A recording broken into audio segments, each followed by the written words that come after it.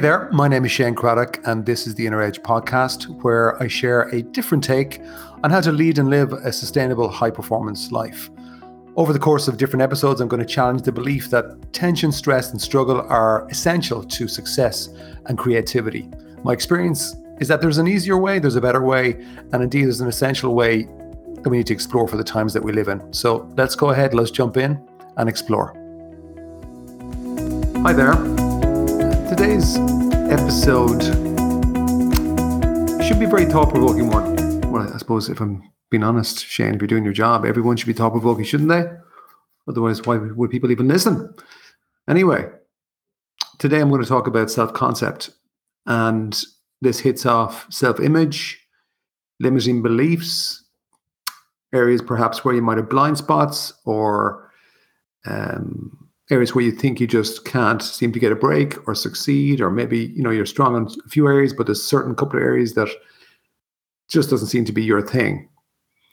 And there is a phrase that I love that I heard by a psychologist in North America called Nathaniel Branden, well worth checking out. And a phrase that's attributed to him is self-concept is destiny. And what I'm going to say today, and this is what we're going to explore a little bit, is self-concept, I also believe, is destiny unless you see it for what it is. Now, there's a lot that we could explore here, so I'm just going to throw out a few things and we'll see where it takes us.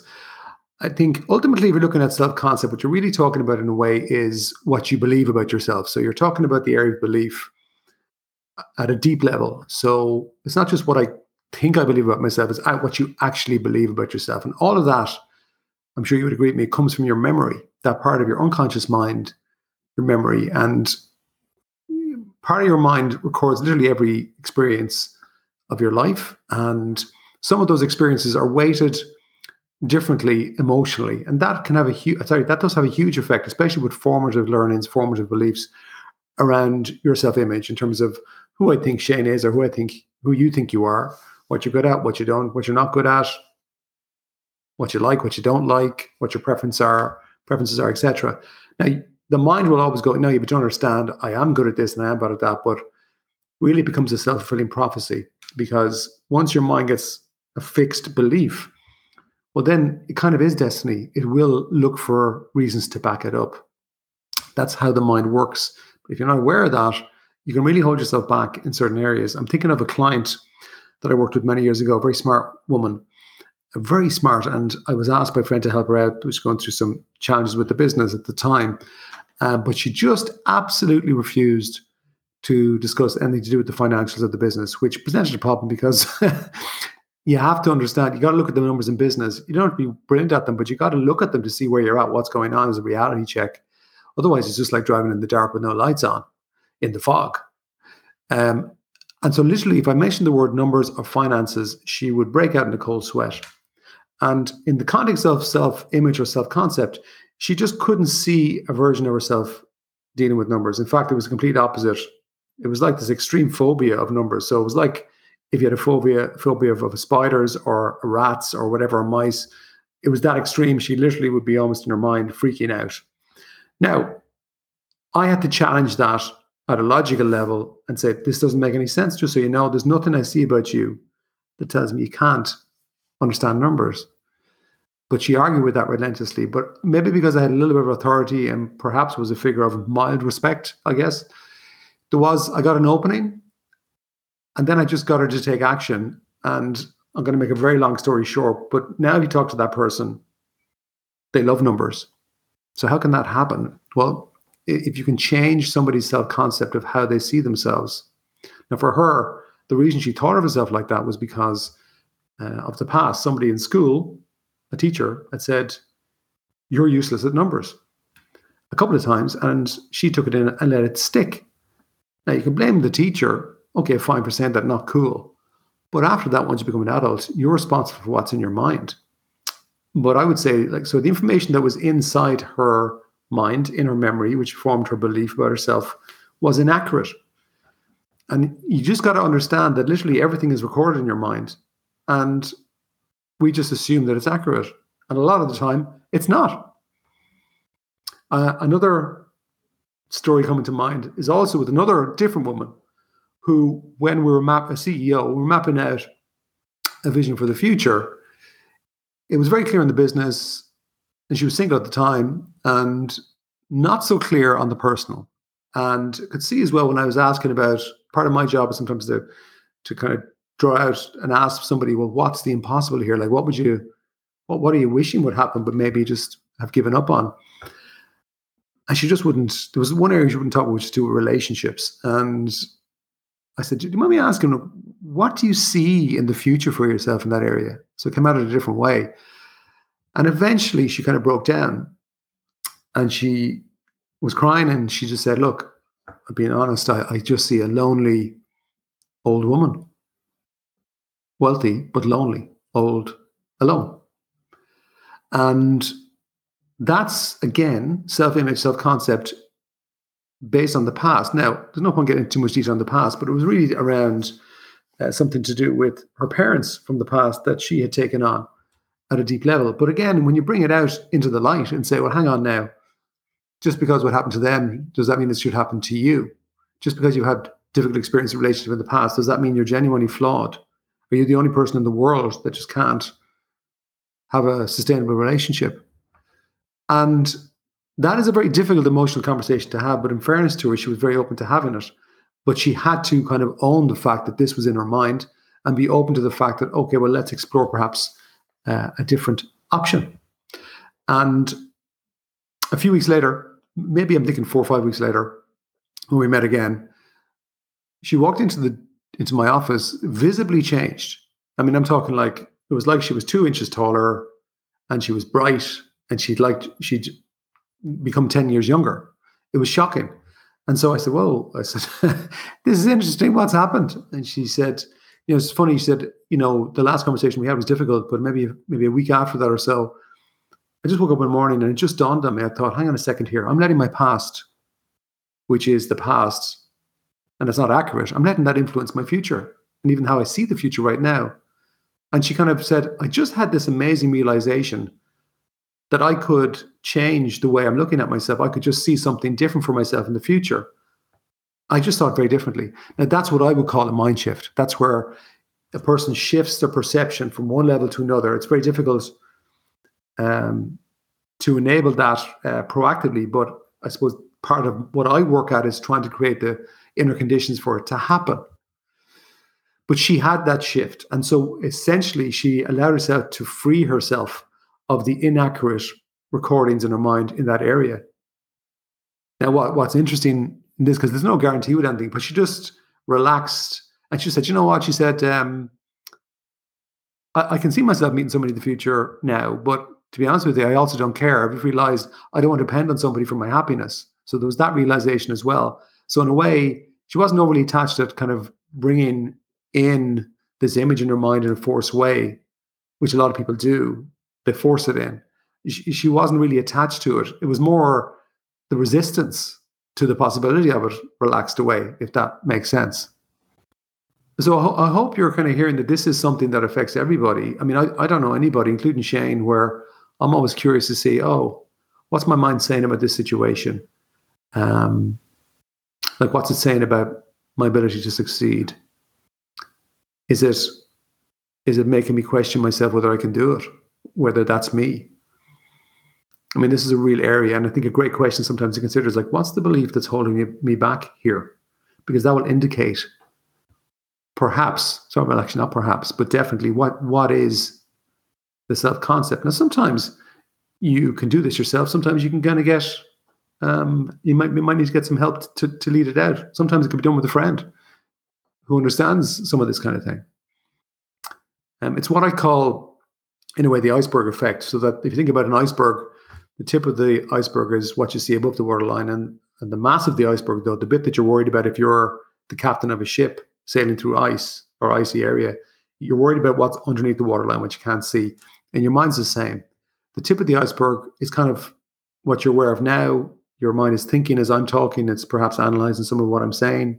That's the tip of the iceberg. That's the inner narrator.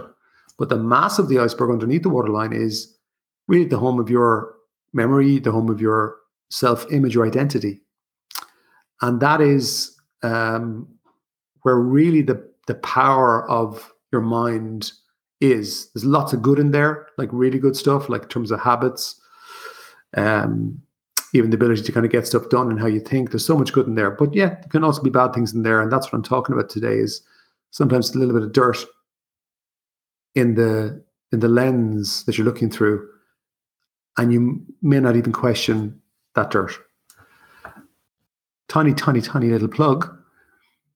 This is definitely something that we get into in more detail in my Mindshift program. And that's starting soon if you're listening to this.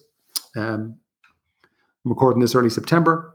We're registering at the moment. It'll probably be closed within about 2 weeks' time, around about the 23rd of September or so. We start on the 4th.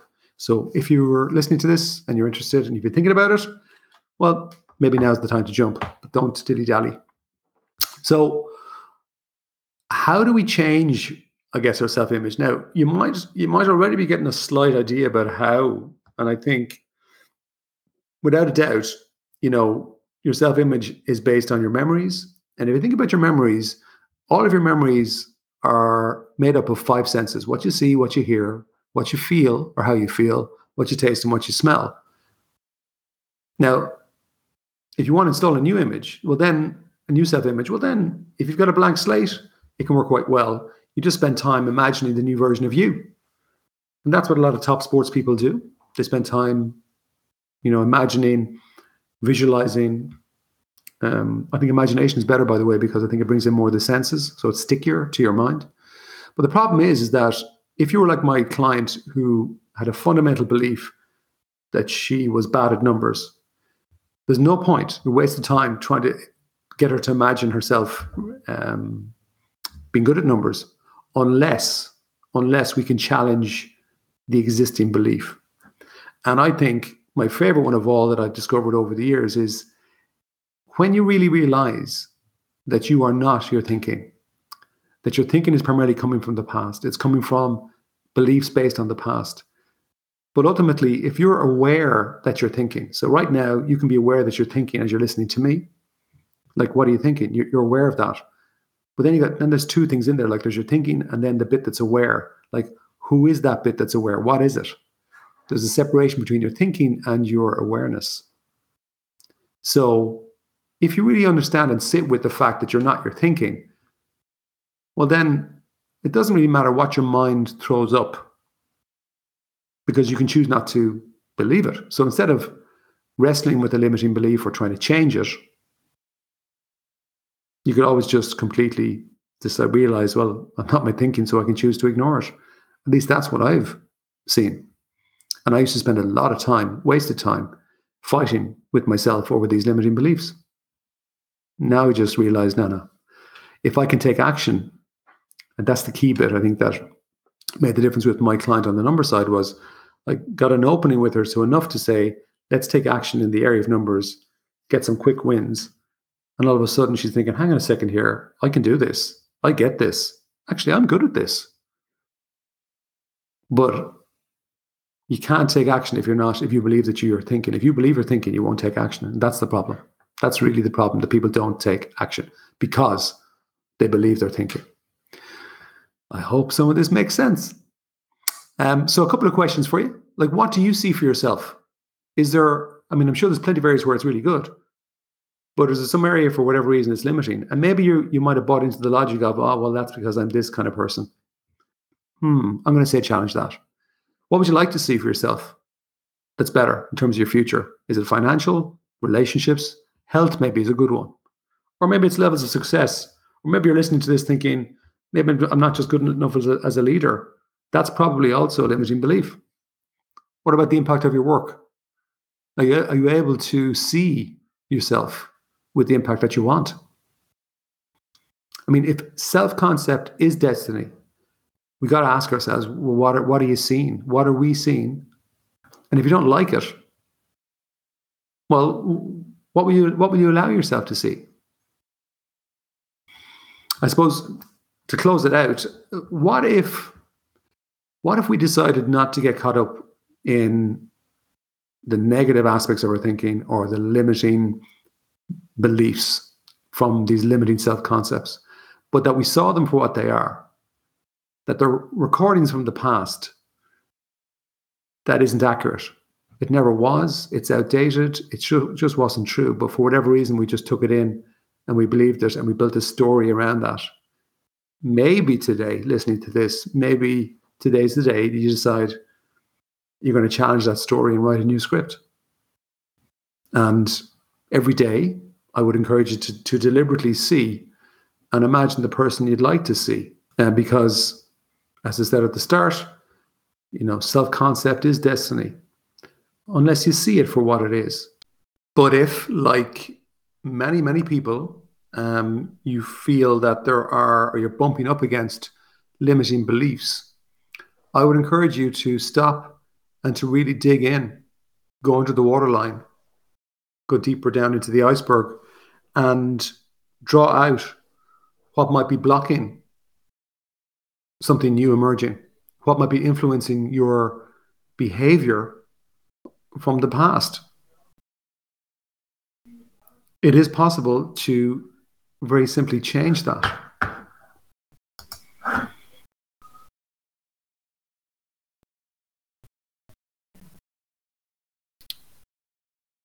It is possible to evolve and improve your self-image. You can install, using your imagination, new programs for the future of yourself, a future you. But the reality is that you have to deal with what's in there sometimes. That might be blocking. And if that's the case, I would encourage you to explore that area and, if needs be, find somebody to help you draw it out into the light and kill it. Because once you kill it and you clear that space, it's 10,000 times easier to bring in a new concept, a new self-concept. And if a self-concept is your destiny, well, how powerful is that? I think it's worth the effort. That's it for this week. Ciao for now.